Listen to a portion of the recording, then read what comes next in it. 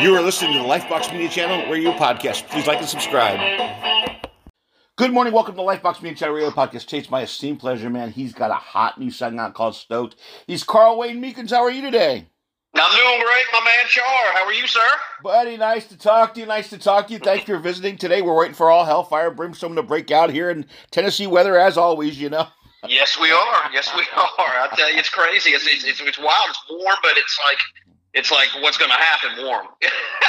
you get mystery that warm. 70 degrees, brother, and then all of a sudden, we're going to get 27 and maybe snow showers. I'm like, what? Oh, man. Welcome to Tennessee, my man, and have a nice day. That's right. Absolutely. Right on, Absolutely. my man. Congratulations on the new song, Stoked, man. I mean, Well, thank you. it is really an upbeat song.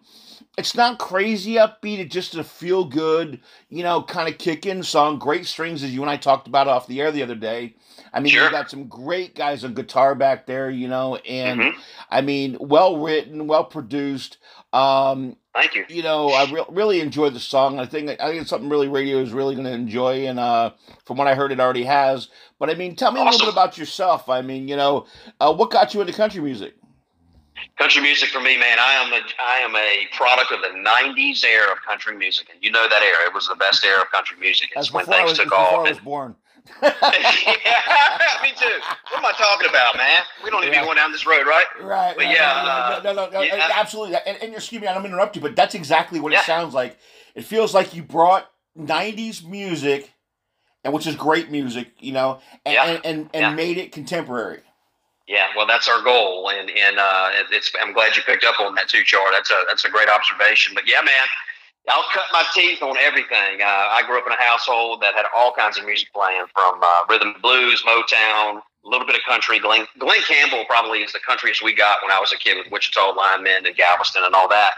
But man, '90s country, I'll never forget it. My best friend back home in Chesapeake, Virginia, Chris Falk, he brought home a cassette one day and said, "You got to check this out." I'll never forget it. And it was Alan Jackson's Chattahoochee. And it totally changed my whole deal. And from that point on, I'm like, man, I've always been into music and a lot of garage band rock and roll stuff, the old Van Halens and things of that nature. But as an artist now that I kind of look back, it's always hindsight.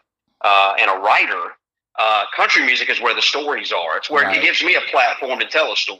And I couldn't do that in any other genre. So man, I grabbed on a '90s country and I ran with it like wildfire, man. I mean, and that's where I'm at today. And I'm so grateful I'm so grateful that I came up in that era, and I'm sure you are too, man. I mean, it just changed everything for us. Oh, without a doubt, my friend. And it's funny. And by the way, you mentioned Glenn Campbell, who was a dear friend, and people don't think talk about Glenn enough.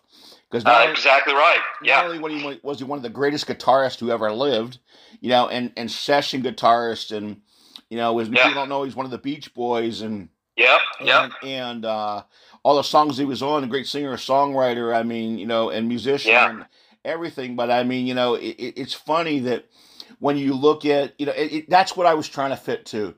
You kind of have that, your record, and you brought it up, and I'm looking at it, and you're actually in your bio, that kind of, you almost have that picking feel of Glenn, along with, bringing it, like I said, '90s, and not saying that stuff's not contemporary, because to me it still is, but I mean, that kind of feel that it almost feels like a Wichita Lineman type thing, because the strings are so outstanding. I mean, it's just really kicking and has a nice roll to it. But I mean, you and I were talking about off the air that the other day that, and what you just said now, growing up, I mean, like even on your bio, from Elvis to Elton to Van Halen to Donna Summer to Kiss to Glenn Campbell. That's how you learn, ladies and gentlemen. You learn everything, and then you pick out bits and pieces of everybody. Yeah, you're right, man. You're right. There's a smorgasbord of everything. You know what you want to do. You learn what you want to do, Char, and then in my journey too, and I think you would agree with this, is you learn what you don't want to do. Yeah. You know what I mean? And then you throw that all together. Then you try to become your own brand, your own identity, which is that's the word. Yeah. It's tough, man. I mean, I had a wise man tell me when I first came to Music City, now 23 years ago. He's like, "Carl Wayne," because I got I got some advice for you if you want to survive in this town. I'm like, well, what's that? Of course, at that time, I don't want to hear anything. I think I've got it all figured out, Jar. You know, I came to town 23 years ago. I think I'm the best songwriter ever. Yeah, you are. Move over, Garth. Move over, Kent. Move over, Glenn. Move over, everybody. Yes, I'm here. Yeah. So anyway, what he told me though, he said you need to find a way to be a different horse in the same corral. Did you hear me when I said that? Yes, in other words, country music is a one big corral, and I've got to be a different horse that somebody wants to ride in that corral. And I've always taken that to heart. I'm like, okay, well, that definitely gives me something that I can run with. It's like, okay, I don't need to be studying what everybody else is doing. I need to do what moves me as an artist. And then maybe, by the grace of the good Lord, when somebody hears what we're doing, they'll grab on to what we're doing, and it's a whole different take on a different thing. You know, you're very good at picking up on things as far as when you hear stuff. I've been hearing it over and over again with interviews where it's like, you've got this sound that's familiar, but it's different. Right. And I think that when they say familiar, Jar, I think they mean he's cut his teeth. He's coming out of the country music, the 90s era or something like that. And man, I mean, think about the 90s, man. We had Clay Walker, Wade Hayes, we had Tracy Lawrence, Tracy Byrd, a lot of Texas red dirt stuff, man. And these guys, I mean, I live with them now. I mean, they're all around us in Nashville, but it's just a crazy time because it's like these guys were so freaking red hot, Jar, at one time, selling out shows everywhere, and now the generation that's out now listening to country music, you'll mention the name like Clay Walker. Let's go back to him, and they're like, I don't know what you're talking about. I love Clay Walker, brother. I mean, I saw him at the Titans thing a couple years ago, and he came down, he got some helmet, and brother still sounded fantastic. And he sounds great. He sounds so freaking great, Jar. Yeah. I'll tell you what I put you with, and I just was listening to him literally right before you came on, and I was a late bloomer to catch him, but great singer, songwriter, voice, and that's Colin Ray. Oh yeah, absolutely. Have you ever seen Colin in concert?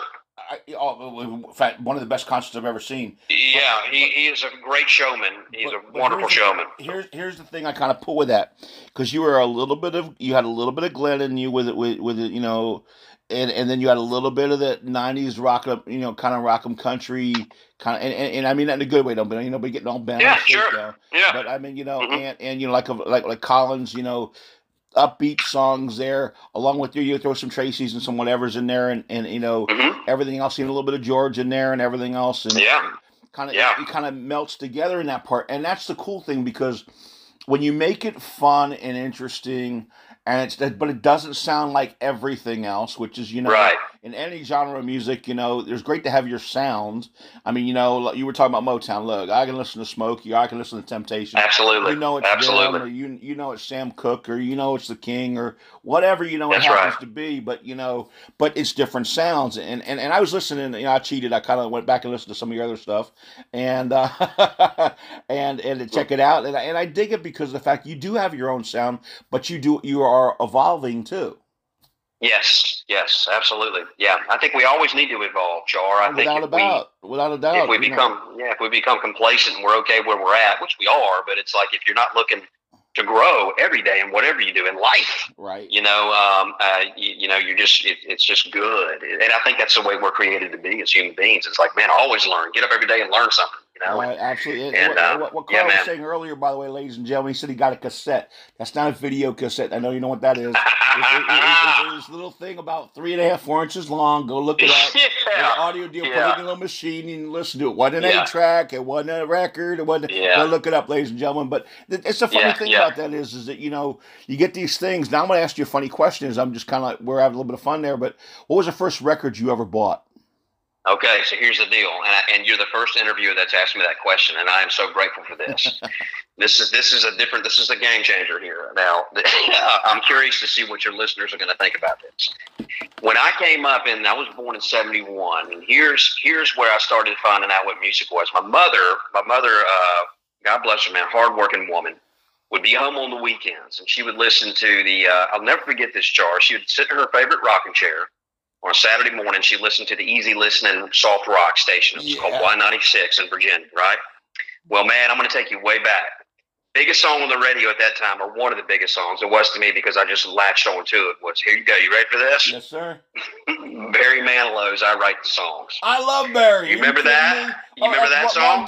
Ron Dante is a dear friend of mine, who sung the Archies, he produced that. He produced those records. Yes. Well, I didn't know that at the time. I didn't know. All I saw was Barry Manilow, and I did not have a record player yet. My dad worked at Montgomery Ward's. Do you remember that store? Montgomery Ward's is what we call that department store. Montgomery Ward's, Jefferson Ward, the whole spiel, brother. You got it, man. You got Monkey Ward's, all that kind of stuff. But anyway, so my dad, man, he showed up one day. Wasn't a special occasion or anything like a birthday or anything, but he shows up with his handheld phonograph player. All it did was play a 33 or a 45. I remember and those. It had the built-in speaker on the side of the thing, and all that. And then, man, so he knew my favorite. I was like, Dad, I don't know. Somehow they figured out that I must have talked about it over and over again. It's like, man, or singing the song or something like that. And that my dad's a musician as well, so I think he finally said, okay, it's time to introduce him to records and vinyl. So he brings home this record player, and he brings home a brand new Barry Manilow album, first record I've ever owned. And then it had Barry on the front with a beagle on the back of it, or some kind of a dog, but it had the big hit on there. But man, I remember this Char like it was yesterday, man. Sitting on my belly with this record player in the floor, spinning this record, and then when the record's done, I'm first amazed at how this thing's even working. Right. And then do you remember as a kid when you would take your finger and flip the end of the needle to hear it? Absolutely. Like, how is this working?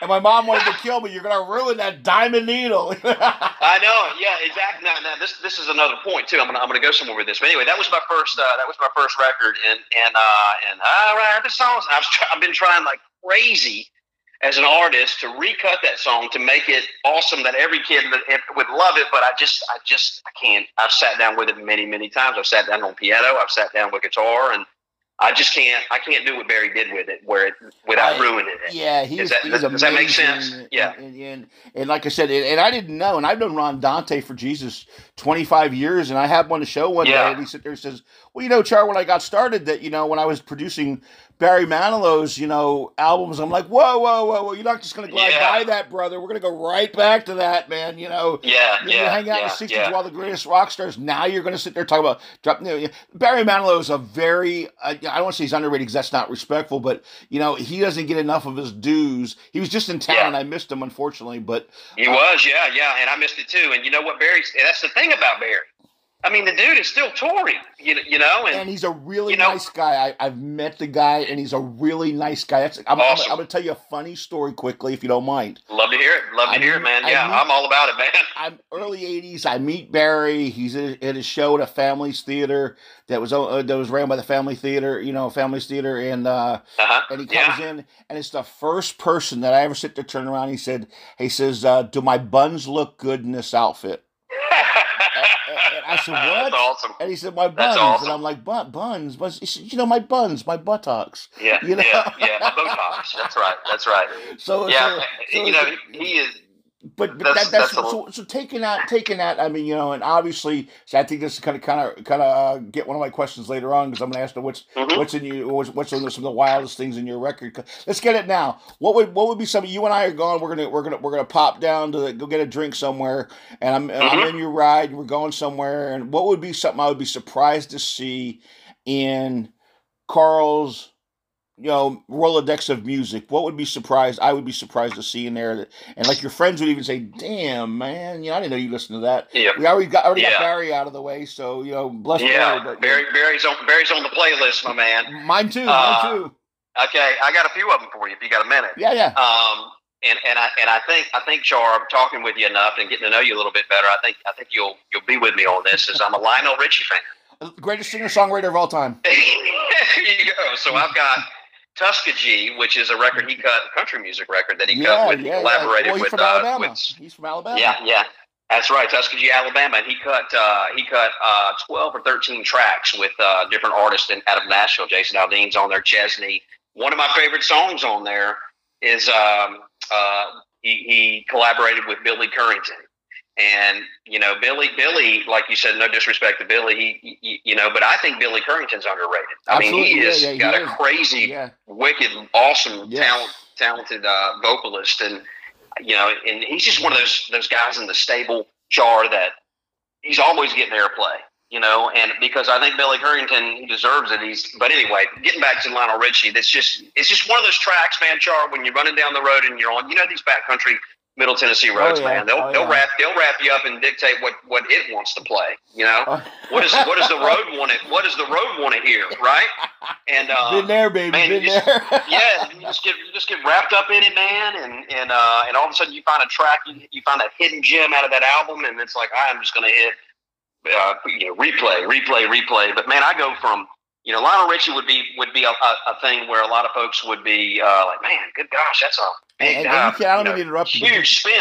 I don't mean to interrupt you, buddy. But if you go back and you listen to him with the Commodores and you hear like Still, if he doesn't have you melting out of his hand right there, man, you're not paying attention. Yeah. Well, you know what? Pointing to Lionel, and I have to mention Kenny Rogers on that deal because when he cut Lady. It was, back then when they were everything, and this, Char, the recording process was so different back then. They were cutting to tape and not digital now. When they just caught a bunch of everything, that warmth, that feel. But real quick, going back to the phonograph that I got when I was a kid. Now I know you're going to remember this. Do you remember those big old honking looking stereo consoles that looked like a piece of furniture that you would put in your house, right? Well, we did too. And that's where I started listening, I think, to the heavy hitters like the Motown music, where they were mixing heavy on the kick and the bass guitar, and you could feel that music coming out of those 12 to 15-inch whoopers, Yeah, Papa was a Rolling Stone, a bum, bum, bum. Yeah. And it only sounds good, man, if it's on 11. Yeah.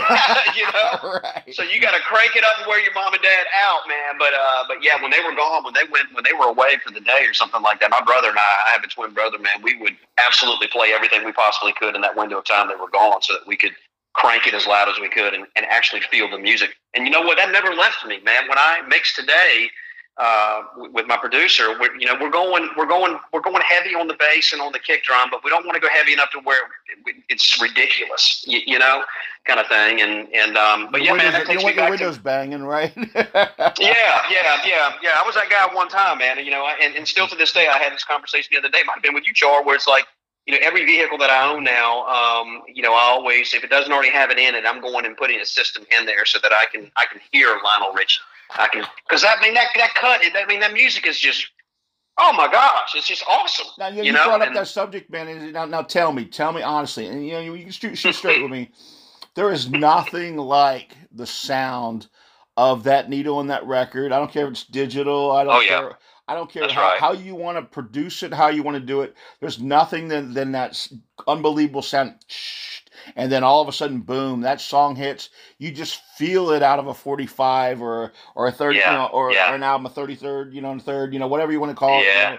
You can just feel it. You agree? There's nothing better than that sound, right? Oh well, man. We try hard to recapture that, Char. We try to put plugins and recordings that give you that white noise, pop, pop, pop, pop, that pop in and stuff. And yeah, man. It was I like to look forward in things, and I'm I don't want to be one of those guys of the good old days because we're living in the good old days. You and I are living in the good old days right now. 10 years from now, we'll be talking about maybe this interview. Going, man, that was some good stuff. And with that being said, though, you just sit there and said you're trying to put those sounds into things. Now, look, it's great to listen to those records, and records have come back around again. And hey, maybe Stoked to be on vinyl. You never know. Yeah, you never know. That'd be an awesome thing to happen. Yeah. Yes, I mean, but and that just shows the evolution of things. That some things are old, come new again. But at the same time, we're also working at trying to put those great sounds on it. And I want to ask you about Stoked for a minute here because you brought up Lionel Richie and Lady and Kenny Rogers, and it took him like 20 minutes to write the song. So tell me about how Stoked got put together, because are you one of those singer songwriters that it kind of when the spirit hits you, or are you going to sit down on a Tuesday, or are you going to write the music? You hear a hook, you hear a sound. What's your or is it all the above? Yeah, let's check the e-box for everything above you just said. All of it.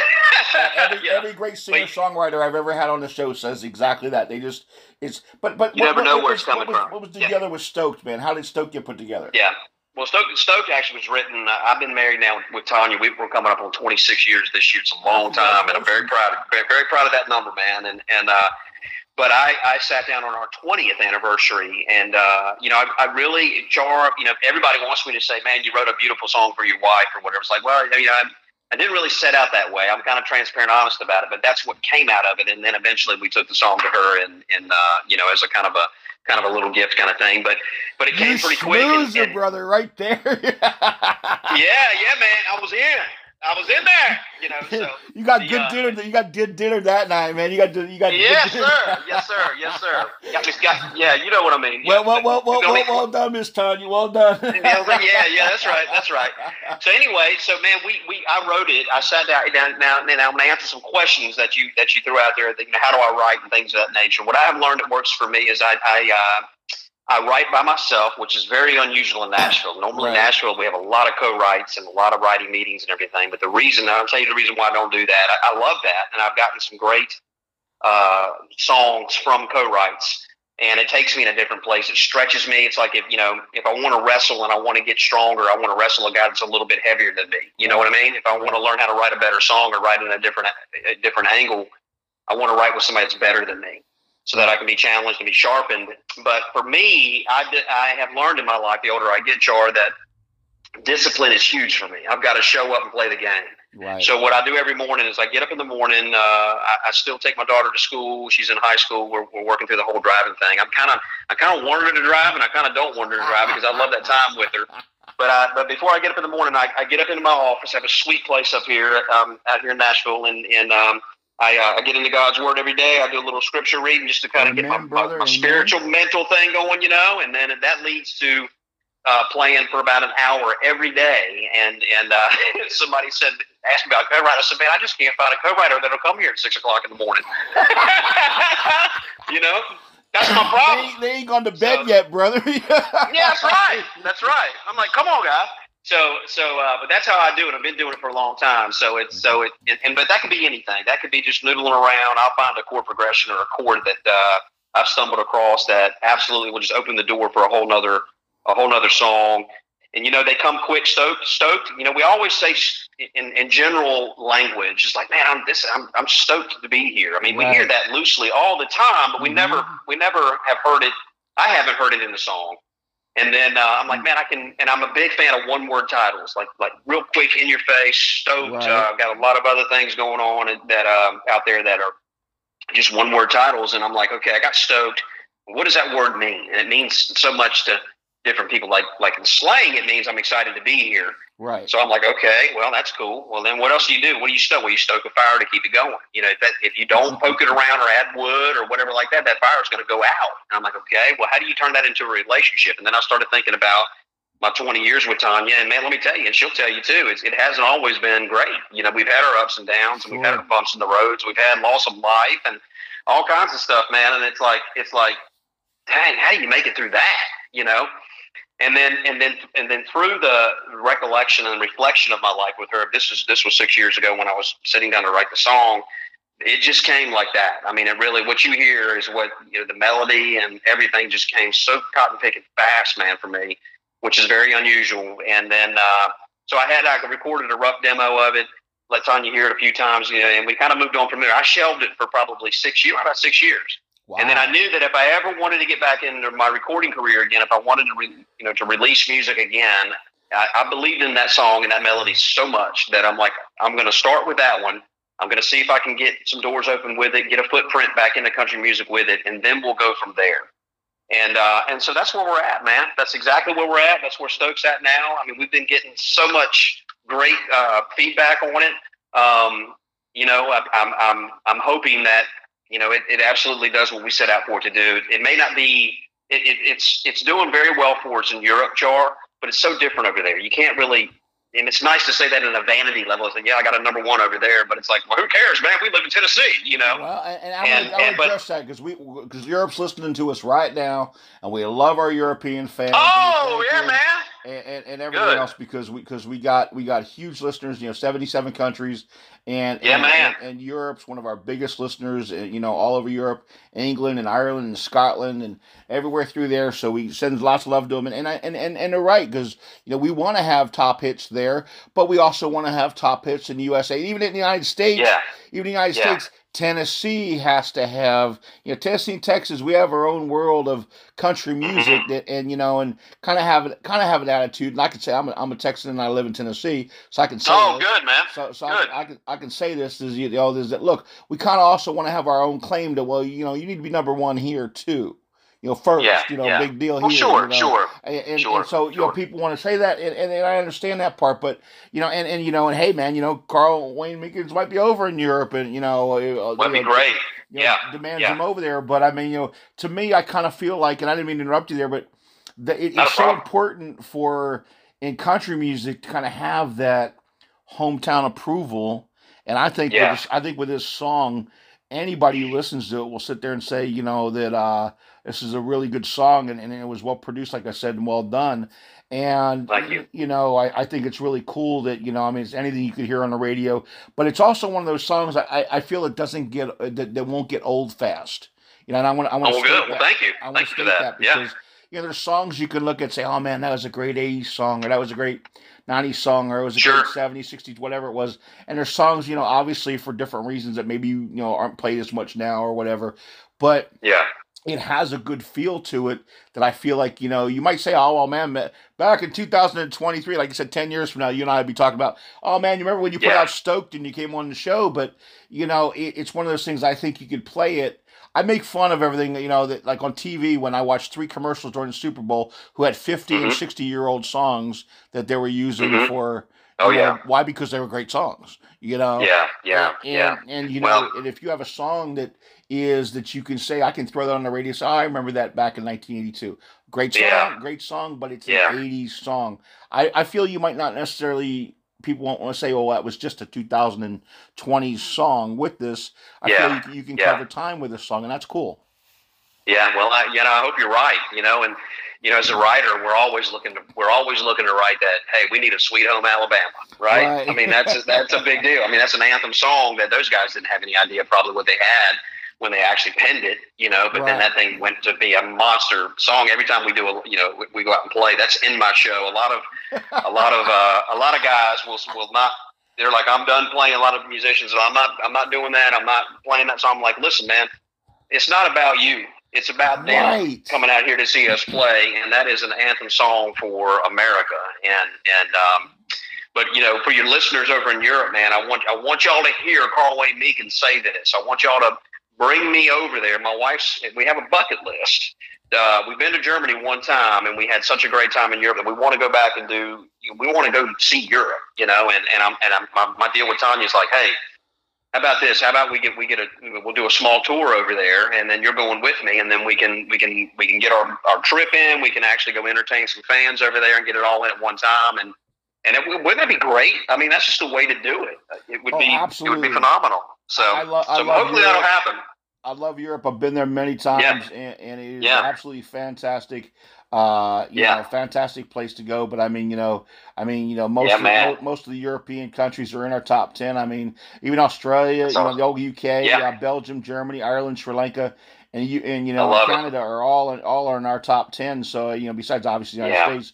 So I mean, so obviously, those, France and India and Russia are actually, Russia and Egypt and actually Mexico are actually in the top 15. Yeah. But I mean, so you look at that and you sit there and say, man, those, so big shout out to all our listeners over there. Oh yeah, man. Amen. Yeah, man. Listen, and let's connect, and let's get my rear end over there and entertain you guys and give you a show you'll never forget. Man. Yeah, and awesome. Country music is big. Country music's big over there too. But that's what I hear.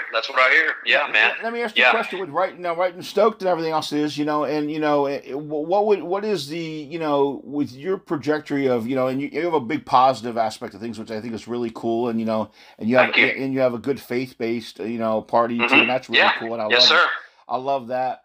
But when you're looking at, futuristic things, it is, is touring one of those things you're looking at going back on tour?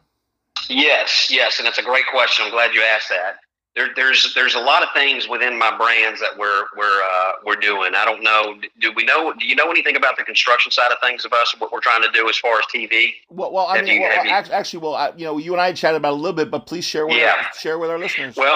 Well, we've got a show that we're developing. It's called Let's Get It, and that's been our mantra. I own a pretty successful custom remodeling business here in Nashville, And man, Char, it's just taken me into a lot of awesome people's homes, and not only some celebrities, but also the great guitar players, the great songwriters, the great producers that make records and things of that nature. And you just get to know these people by serving them, in their homes. And so I just came to this idea a long time ago. I'm like, man, we ought to showcase Nashville, because Music City is a wonderful place. People come from all over the world to be here. The energy is ridiculous and it's contagious. Some of the best players on the planet live here. Right. You can go see them at any given time, just right up and down Broadway or the Bluebird or Puckett's or whatever that venue may be. And I'm like, man, we need to capture this in a show and just kind of follow a normal working man like myself daily, and then we showcase. We showcase some folks that are behind the curtain, and let them. Like I would be very interested on the outside looking in. Let's go have a chat with the guy that drives Tim McGraw around on his bus. Right. See what that life's like. Just give the audience a little peek behind the curtain of what the industry is, because Char, and you're one of these guys. You're part of the industry. It's like, there are so many people that make this machine, and let's say country music or entertainment we'll call that the machine. Right. There are so many people that have to make that machine go that most of the general public don't know anything about. They just see the artist on stage or on the TV or radio or whatever like that, and we focus a lot of energy there. My wife always says this, you start getting a hold of Char, you start getting a hold of bus drivers, you start getting a hold of Chris Lusinger, who was Garth's original G-man in the studio, his lead guitar player. You start showing people those folks' lives behind the curtain. Basically, you're 1 degree separated from the artist, right? Yeah, exactly. And people don't realize it. I'm glad you pointed out. People don't realize that, you go on stage, minus the spot where, hell, you can't even go into a small saloon that you just have a track and a guitar and a mic. There's still somebody doing something else besides you. Absolutely. So it's never you. Yeah. I mean, hey, look, I'm a huge Elvis fan. You and I were talking about the movie the other day. Austin Butler. He needs that Academy Award big time. But I mean, he didn't do it. Elvis didn't do it himself. Yeah, he had all the talent. No. But he had to get put out there. Good, bad, or otherwise, how the Colonel was and all that other good stuff. But and that's one of the things, and I want to focus on that for 1 minute, if you would entertain me on this. Love to talk. If you want to talk about Elvis, I'm your guy. Listen, you got a few hours. You good with that? we might have a show on that myself. But I'll get to the king. I'll get the king in 1 second. But how important is it for a lot of we're going to be doing a show on on how to how to come up through the ranks today, and I'm using old terms, but look it up, people. The idea is, Carl, is how hard is it to look at it and sit there and say, okay, look, man, they should be booking as many gigs as they can get. They should be practicing as many things as they get. And correct me if I'm anywhere. And also, you made a huge point. I've had people say, well, I don't like that kind of music. I said, it's like, well, I know people that can sing Linda Ronstadt, and Linda, I love Linda, and she was a dear friend, and, but I don't want to sing Linda Ronstadt. Are you kidding me? Right. It's not about, like, you made a huge thing of, well, if people say, I want to hear Sweet Home Alabama, I want to hear this, I want to hear, it is, if a guy's coming up with you and he's got a, a $5 or a 20 or 100 in his hand, and I want to hear it. Do you want to make that? You don't want to make that money, and you want to just piss the guys off, or I think because you're doing it for the fans, right? Right, and that's one thing you can never forget, and that's one thing I think a lot of artists forget about. Yeah. Artistry is so different, Char, because I'm part of this group. I'm probably gonna ruffle some feathers, but man, we do it all the time. Artistry doesn't matter if you're singing, book writing, painters. We have this.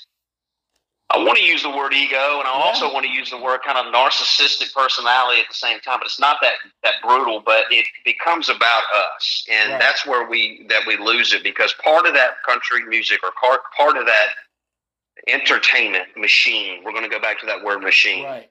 Part of that machine, I would say one of the number one, if not the number one, if you don't have people coming to your shows or buying your music or streaming now the world that we live in, you have no economy. Right. You are not going to make it, period. You have to play. I'll tell you what, man, I watched a documentary on Prince Harry and Meghan Markle. Yeah, I saw that, yeah. Absolutely awesome. But this is one thing that Meghan Markle said that stuck with me.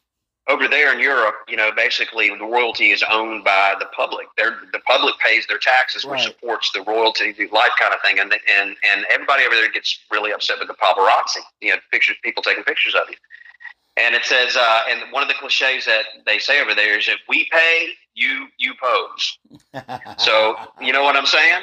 Yes, so sir. It's the same thing with the fan. I always look at it like that. It's like, look, you guys are making this happen for me or us, us as a whole in the entertainment world. Sure. You give them what they want. Now, of course, you don't want to be a puppet, and right. You have to stand for something or you'll fall for anything. That's good old Aaron Tippin song right there back in the 90s.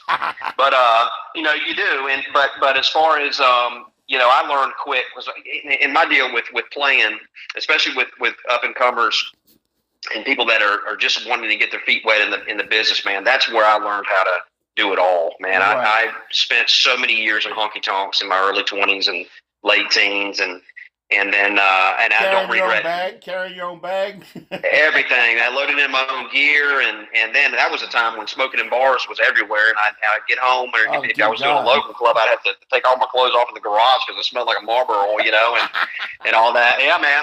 Sold a lot of clubs beer, sold a lot of beer for them places, kind of thing. But that was me in my 20s and early 30s, and it's like that's what I knew how to do. I knew how to entertain a crowd, but I learned it. By going through the motions. And then I learned, hey, if somebody requests Sweet Home Alabama, and you got a lead guitar player that doesn't want to play it. I'm like, look, man, we need to play to these people. We are their stress reliever tonight, kind of thing. Yes, and sure. And then I think like to your point earlier about, when I said you have to be a different horse in the same corral, once you build your brand as an artist in whatever genre you're in, people will gravitate. You'll start attracting fans that have maybe the similar beliefs that you do, and when you can have conversations, because the crazy world that we live in, Char, man, you say one wrong thing, and your career is ruined. Well, and I'm gonna address that part of it is like you sit there and said, and I think there should be songs that you should just know because at every wedding or anything you play. Oh yeah. And every one of us has been in front of a crowd of freaking 2 people or 3 people to sure as large as it can get, and you're honored to get in front of the big. I mean, you played fairs, you've played all different sides of sizes of things from the couple guys coming in after work to thousands of people there. So and that being said, now I'm gonna put you on the spot. Most requested song that you did, but you weren't most comfortable doing it because of skill. Well, the most requested song we would ever get playing clubs back in the day was always, I'll go back to Sweet Home Alabama. They always wanted to hear that. Now, the other one, I'm going to take you to, it's really wild because when you get into honky tonks, and this is one thing that, and this in Nashville too, people come to Music City, the country music capital of the world. But when you go into downtown, like on Broad and Main and all that kind of stuff like that, and you see all the pedal carts and all the bachelorette parties going down the road, and these open top buses, they're having a great time and partying, but I've never once heard a country song on those buses. It's always the hip hop stuff, the stuff that gets them moving. But see, Char, what that tells me though is back when I was a kid listening to those big 15-inch speakers on that stereo console, it's moving them. Right. That's what it is. But, people every 18 inches, people aren't dressed up as chairs, man. Yeah. But I'm gonna take you back. Like I'll tell you some songs that would blow the roof off when we would be late into the set. We probably be like on set number 3, set number 4. Oof.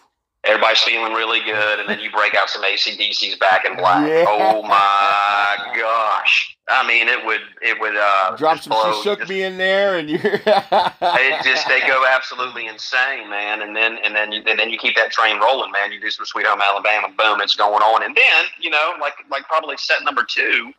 You might, especially if you're playing to a college age crowd, which we did a lot back in then. I mean, for some reason, Van Morrison's Brown Eyed Girl, my gosh, man. I mean, it would just do really good for us. And I'm like, that's crazy. But depending on where you are in the country, would be when you go to play Texas, it's a little bit different vibe out there than it would be in Nashville, kind of thing. And that's been an interesting season of my life because here we are working out of Nashville, and then all of my business things. My admin guys here for us, but all of my businesses run out of Texas. And so the Texas radio guys are, they're having fun with me. I'm like, look, I don't want this thing to become like an East Coast, West Coast rapper deal, I was going here. I was like, dude, which one are you? Which side are you, baby? But here's the thing. You got to remember. I mean, Texas, we're a place of our own. I mean, you're 690 wide and almost 1,000 high. That's bigger than nice part of the United States. So I mean, but several states you can fit. Remember what Ross Perot said back in the day? He said when President Clinton was running for office, he says, Arkansas, it's about as big as Dallas and Fort Worth. That's right. That's right, man. That's right. And I'm not trying to piss off my Arkansas people, but you guys remember if you don't, go back and look it up. I'm sitting there going, man, let me in. Open the door up. But Texas has been good to me, man. I mean, all the radio we've talked to, and they're like, Carl, man, come on, you really think we think like that? I'm like, well, I mean, you've got legit talent coming out of Texas. Red Dirt and all that kind of stuff, and some crazy artists out of there. I mean, it's huge there. It is now.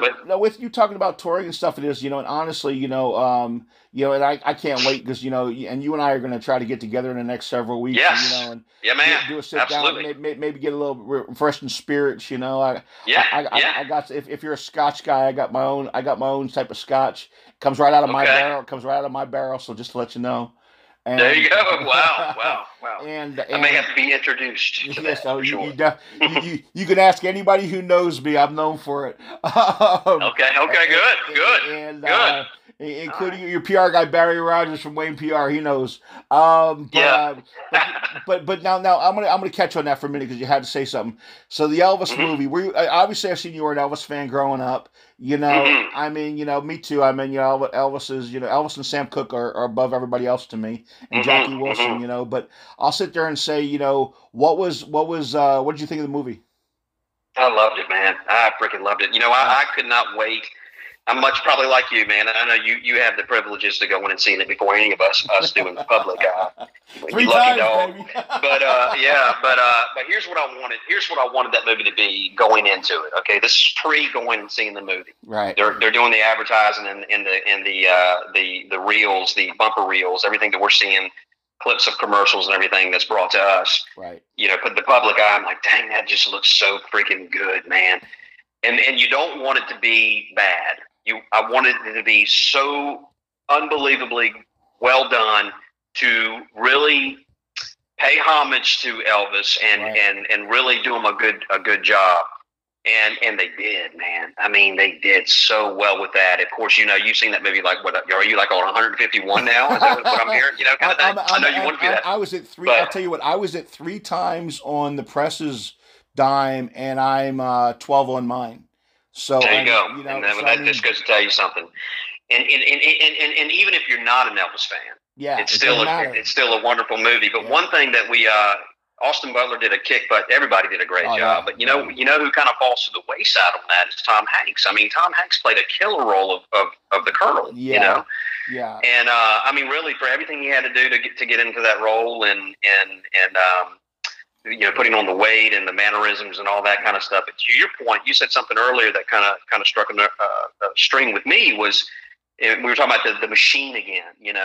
I mean, there's a lot of negative things with Colonel Tom Parker, which much I agree with, right? Right. But I'm not so sure you would have ever had Elvis Presley if you didn't have Tom Parker. If you don't take, I mean, there's a thing, and I'm gonna just my oldest son, I told you, is a movie critic, and it was nothing like sitting down beside my girl and my oldest son, who's a legit Hollywood movie critic, and sitting there, and all of a sudden, and sitting on the edge of his seat, watching this movie, and you're in a room full of critics, okay? You're in a room, including myself, and I, unlike you, I wanted it to be great, but I was ready to bury it. I was just ready to bury it because I thought, oh man, we're gonna have somebody that's just miserable and and I sat there and I'm watching 200, 300 people, whatever's in the room, laughing, crying, everything that I did.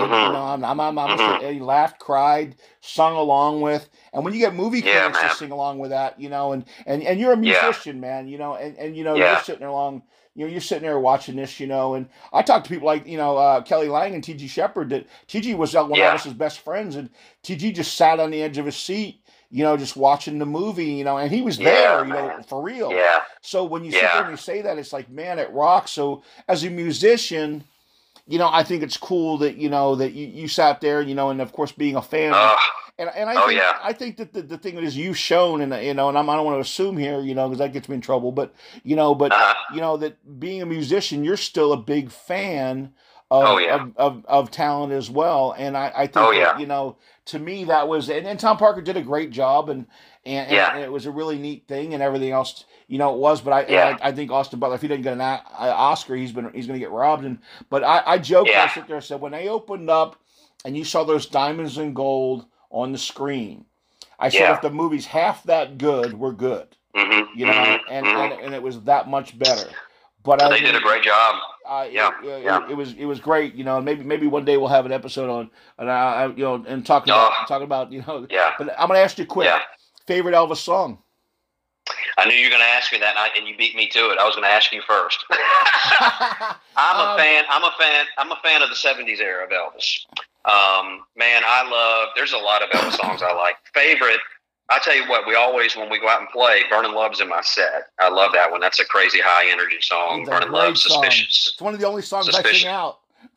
yeah, like Suspicious Minds, and those are kind of the Elvis hits. But we go back to if you and you know Elvis music, Jar, but for folks that don't know Elvis music, Three Dog Night had a song out called "Never Been to Spain" that they actually wrote, and Elvis actually heard it, cut it, and made it a big song. I mean, the cool thing about Elvis was he could cut really any genre of music and be very successful with it. Going back to I'll do a little mock-up of Johnny Cash's, and then that's right along with Elvis. I look at the $1 Million Quartet right out of Memphis, Tennessee. That's where Johnny Cash was. So we'll do a Folsom Prison Blues, and then we'll throw in Train 16 coach long. I mean, it's all right there. And that's. That was badass, dude. That was badass. Yeah, you sound great doing that. Yeah, man. So I mean, I love Elvis, and then. One of my favorite, people say all the time, like my wife said, and her mom, and they love it when it's like Marathon Elvis week and all the movies are playing. And I'm not really a big movie fan of Elvis. I can't even really tell you, like I know GI Blues and, some of the other movies that he did, but man, I tell you what I loved are a couple of things. The documentaries that they made the movie back in the 70s, like Elvis on Tour. Yeah. Man, I just love that stuff, man, because again, it's kind of like the idea of the Let's Get It show we were talking about earlier. It's like they have taken us, the audience, they've let us peek behind the curtain a little bit to see what it's really like on the after. Like when Elvis would come to town, they put aluminum foil all over his hotel windows so sunlight wouldn't come in, I mean, crap like that. I mean, look how horrible that looked, even in the movie, And you're sitting there going, no, there's no celebrity in there. No, not at all. Not at all. And to address, by the way, pulling back the curtain, by the way, and I missed it, and I apologize. What you're saying about Tom Parker is that, when you see the end of the movie, when it sits there and it shows, Elvis live via Hawaii satellite, with 3, 4, 5 billion people watched it. I forget how many billion, still never matched to this day. So, things that have been done that have never been matched to this day. Yeah. The 68 comeback special, which I'll tell you what, I'll say this as straight up as can be. If you find a better looking man than is in that picture, man, let me know, because BJ Thomas and I had a conversation about that, and he sit there and he said he took his wife down and introduced him to Elvis. I'm like, BJ, I love you to death, brother. And God rest his soul, because BJ was a great guy and a good looking guy in his own right. But I said, you took your wife down to meet Elvis? I said, yeah. So what were you thinking? And his wife's laughing in the background. So I don't know what I was thinking. I don't know if I'd have had that. I don't know if I'd have had that much nerve, man. He's a better man than I was. Yeah. Well, 68. I want to touch on a few things if you got a minute. 68 was incredible. Black leather. He's coming back from. He's making his comeback. That's why, of course, the 68 comeback show. He didn't know at the time that he didn't know if it was going to roll or not. You think about that whole deal. The networks took a shot in him. because they didn't have to do that. Right. They, as far as they were concerned, Elvis was gone. It was a bygone era. And right. he was a movies or whatever. But right, I'll tell you, what changed for me though, as far as you have the singer songwriter part of an artist, and you also have the entertainer part. And I always say that you have got a monster when you can create all of them in one being, male or female. Right. When you get a good writer, a good performer, and then an excellent entertainer, that's where somebody can do very well. And that's Elvis's story.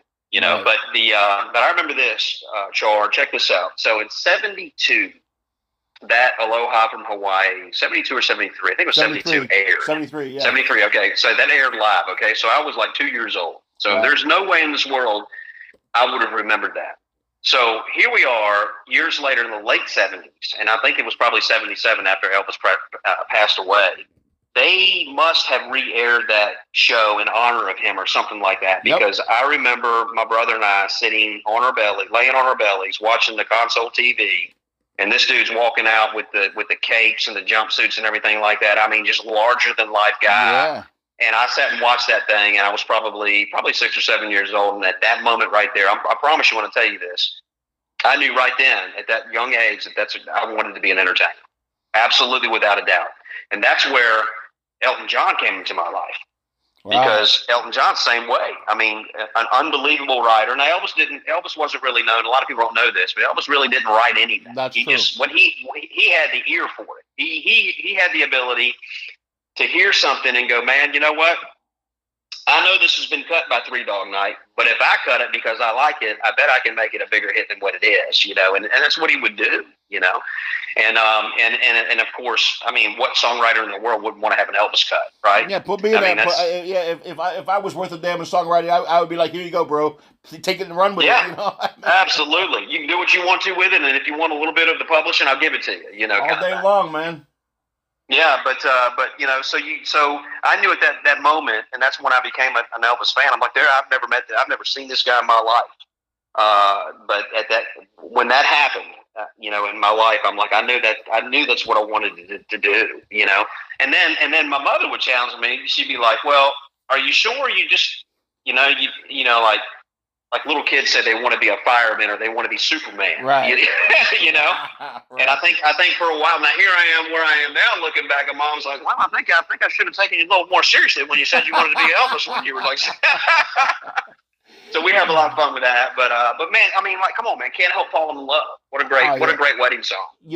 I'll tell you one. I'll tell you one that's on the Hawaii album, and we'll get back to Stoked because we have a little bit of fun here, and I love that, and I appreciate. Oh, me too, man. I appreciate. I love this. But I'll tell you what, to me, the greatest rock and roll band of all time, the Beatles, because they were the great singer, songwriters, performers, everything else.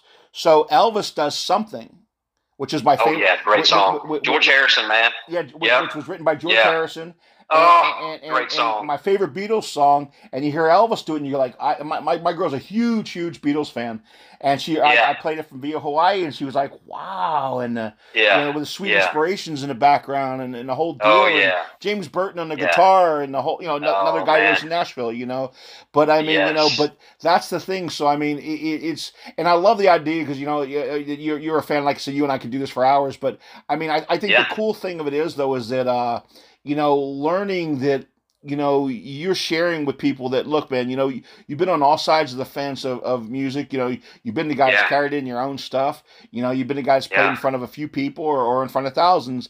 And that's the idea. And I think to all you, singers, songwriters and out there and entertainers, that's what you have to do. And there's not a shortcut to that, man. And because you're not going to make money in records today. Keep doing them, but you're not going to make, you have to get out there and you have to associate with your fans and stuff. And you're rebuilding yourself back up after taking, a few years off. And I think that's really cool, man, that you come out and you got stoked, and you should be stoked about it. That's a horrible joke. There you go. I'm sorry. That's horrible. That's awesome. That's awesome. No, I mean, you nailed it. Like we talked about earlier, I said that's a word that's loosely used all the time that we don't even really think about. But stoked, man. Right. Matter of fact, it's so bad that when I meet somebody new, like has nothing to do with the music industry or anything like that, but I'll meet him and they'll go, yeah, man, I'm stoked. And I'm like, man, I wonder if he's heard that song. Is he saying that because he's heard it, or is he saying that because that's what he's saying? You know, well, you got all my California friends out there going, dude, I'm so stoked. You know. Yeah, but you know, it's funny. Real quick, touching on the Beatles thing. In my life, this is pretty neat that I'm talking to you, because most folks that I find that I run into, they're either a hardcore Beatles fan and do not like anything to do with Elvis, or the opposite. They like Elvis, but they could care less about the Beatles. And here's what I've learned about, like, something is a great example of the cleverness of George and John and Paul. If you sit down as a guitar player, or at least at my caliber, I'm not a lead guitar player at all. I can play a few little things, but more rhythm-based progression kind of stuff. But you know, George Harrison's lead part in that, if you go to learn it, it actually is a very intricate piece of music on a solo, where it's like, man, what was he thinking when he built this? Right. When he put these things together, you know, kind of thing. Ice cream on there, brother. You know. Yeah. But man, I mean, I mean, you got me wanting to sing the song right now, man. I love that song. I mean, that's one of my favorites, you know. And then I'm going to share a great deal with you. Part of this, I've been to three from 15, 16, 17, 15, 16. Yeah, no, 14, 15, and 17. I was to 3 of Ringo Starr's birthday parties. Oh, how about that? And the cool thing of it was, though, is every year that I was there, whatever year was, George wasn't. I mean, Paul wasn't, rather. Excuse me. Yeah. Paul wasn't. Yeah. I miss Paul every time, so I've never met Paul. But the funny thing is he sits there and says, I don't know if you know this, Elvis and the Beatles sat down 3 different times together. In the living rooms of, I forget, it was twice in Graceland and once in Malibu, or twice in Malibu and once in Graceland. I forget. Yeah. But Ringo would always sit there and say, Paul would always sit there and say, I got a new guitar, Elvis, would you like to? And then all of a sudden they'd sit around and they'd jam. And I'm like, you have the greatest 2 acts and the biggest. You got Elvis with over 2 billion sold, and you got the Beatles with over 1.5 billion sold. Michael with over 1 billion sold, then you got everybody else. So, so you have the 2 biggest acts of all time. And nobody has a tape recorder? I know it. You know, there's a great fun fact, though, in Graceland. When you go downstairs in the basement where he's got his billiard room, where the pool table is, I've been there. There's a tear in the felt in that pool table. And supposedly that is where that was done on one of the trips that the Beatles were in Memphis, and they came to visit with him. And one of the Beatles actually miscued and tore that. Now, really?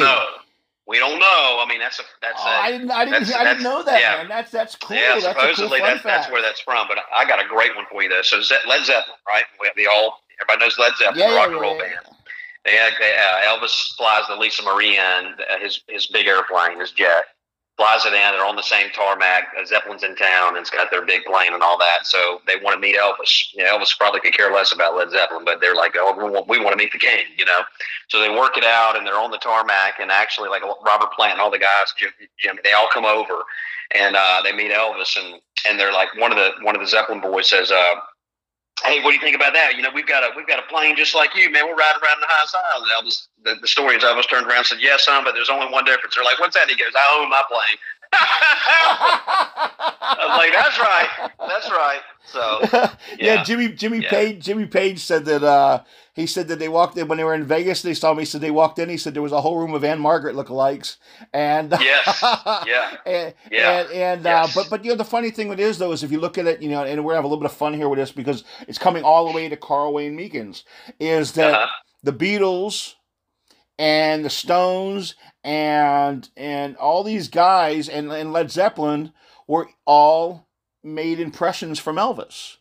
They all listened to, oh my gosh, you know, and if you listen to guys like Jimmy Page and Robert Plant talk, like, man, did you know, when he was doing, you know, these songs back in the day and, and everything else, and, you know, and they were big, huge, you know, R&B fans from back in the day of, you know, that it was. So, and fast forward all the way up to look at you being, you know, that some of these people inspired you. That's going to be one of my last questions in our interview. I'm going to dig it like this. So if we could go way back in the time machine, we're going to jump in. Claudia Wells from Back to the Future, a dear friend of the show, has been on many times. We're going to jump in with Claudia. We're going to go way back in the DeLorean time machine. Who would be one of the artists that Carl Wayne Meekins would love to perform with? You're asking me that question? Yes, sir. Well, you know the answer to that. Yeah, I mean, that's a no-brainer. It's going to be Elvis for sure. Okay, so we got the King of Rock and Roll, Elvis Presley. Give me another one. Let's see, living or non-living. Non-living. Non-living. Dead artist. Definitely Glenn Campbell. And I tell you, we touched on Glenn a little bit, and to pay homage to him, we bring in Wichita Lineman in our sets, and a lot of folks they don't know if the older generation is there, the older crowd's there, they're gonna get right on that song. They're gonna think, oh my God, I remember. I've had people come up to me after shows and go, that was me and my husband. She's a widow, and that's me and my husband's song. I'm like, well, I hope that touched you tonight. I do it because it's kind of one of those things where it's like, man, I love this song. Why can't I do it? I can run the show here, you know, and it's easier than Gentle on My Mind. Yes, absolutely. That's a burner for sure. But yeah, man, I would say definitely Elvis Presley, Glenn Campbell for sure. Going way back. I would have loved to have met like Sinatra. Yeah. And those guys. I mean, that's just a whole nother element of music. But I mean, Sinatra cut my way. Yeah. And Elvis did my way. Oh. But all those guys, man, back in that era, they just kind of, I mean, God dang, man, if you were living back then, Char, it's like, you go in it. I mean, and the entertainers, the best actors and actresses, they would go to Vegas to see Elvis, and would really look forward to what the after party's going to be like, and his suite and all that kind of stuff like that. And had just an electric time. But give me a female or two. I was gonna say you're probably looking for a female. I would say probably Donna Summer because I grew up with her as far as listening to music. Phenomenal. Yeah. Her bass player has a place. Her bass player John has a wind down place right over on the other side of Nashville. I'll have to take you over there. I would love to do that with you. I've heard of that. Never been over there, but yeah, man. Let's see, female actor would be Donna Summer. There's so many great ones. Karen Carpenter, for crying out loud. Dude, you're the third person who's brought her up. She was absolutely phenomenal. We're running short on time, and I don't want to drag you because I know you're a busy man. But not a problem, man. Not a problem. We'll do it again for sure. Karen Carpenter never gets mentioned by fans today. Incredible. We brought up Linda Ronstadt earlier. Karen Carpenter, phenomenal, beautiful voice. I mean, you can't beat Char. You can't beat Christmas time without the Carpenters. Oh, like when they sing Christmas music, man. I mean, it puts you in the Christmas spirit. You're in the Christmas zone. Darling is a fantastic song, man. I mean, Yeah, man. Yep. I mean, man. That's amazing. So give me a couple of people today that you would say, yeah, man, that are more contemporary today we'll throw out there, that you would say, yeah, man, I'd like to sing with them. Oh, definitely. My number one guy would probably be Tim McGraw. Tim's been around for going on probably over 30 years now. Byron Gallimore, which is Tim's producer, has been with him since day one, discovered him. Byron and I are very good friends, so I get to peek behind the curtain quite a bit on the stuff they're doing. So I hear stuff that most of the public would never hear, that never would just get released. It's just stuff they record. They record Char all the time. I mean, these guys record songs like it's going out like nobody's business, and then like Tim's got one out, has had one out called 7500 OBO, which went to number one for him. I heard that song like 2 or 3 years ago before it ever even, and I knew it then. I'm like, man, if that ever got released, that's a smash, But I got introduced to Garth Brooks years ago, and one of the guys that absolutely has helped me along my ways. Unfortunately, no longer with us on this earth. But Mike Chapman was Garth's studio bass player for his entire run, and to meet Garth, and I have actually played with every G-Men. We did a show one night, and I was actually able to play with those guys. It was absolutely the highlight of my career. Wow. And then Mike went on he was my band leader for a lot of years when we go out and play live. And then Chris Lusengura, which is another G-Man, he became my band leader when Mike passed away. But I mean, to be and when you're in the presence of Garth, and I don't know if you've had that luxury yet. I mean, it's weird, man. I mean, the guy's huge, and it's like, I don't know how to explain it. It's like he walks into the room and it's like, oh my, something's happening here, kind of thing. But, playing with Garth would be a little difficult because he is the entertainer's entertainer. I mean, he's got a lot of Elvis in him as well. I think, you know, a lot of influence. I believe he likes everybody, and I don't know. It's funny because I've had his daughter on. She's like my second. Yeah, Allie. Allie's huge talented. I had Kent Blasey on, who wrote a book or co-wrote. Oh yeah. Absolutely, who's a great friend, and but Garth, I met him. I had a Hollywood Hello once, and never had a chance to sit down and talk to him. You know, as it is. So but I've got to see him in concert numerous times, and the concert phenomenal. But you know, he's a monster, man. He's incredible. Yeah, I want to tell you, make a suggestion to you, and because I just do this, and please take it light at heart, because your voice and just doing covers and and you're going to think I'm out of my mind. And this guy was a friend of mine, so it's crazy that I've never brought this up, but I kind of had a role on doing suggestions recently for songs. But I mean, you're going to think I'm nuts, but I think you would do 2 out of 3 Ain't Bad. Fantastic. That's a great song. I think your voice would be crazy. Was that Meatloaf?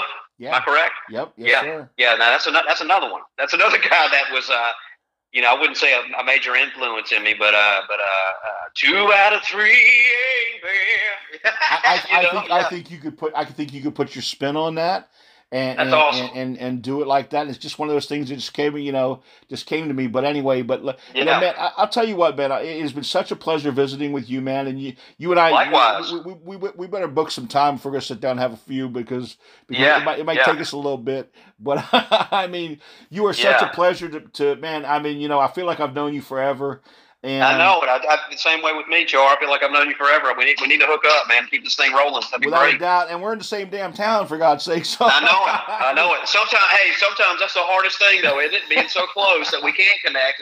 Golly day, if you were in Texas, we can make that happen like tomorrow. Yeah, exactly, my friend, exactly. Yeah, all my Nashville friends are on tour. That's why I never see them. You know what I mean? I know it.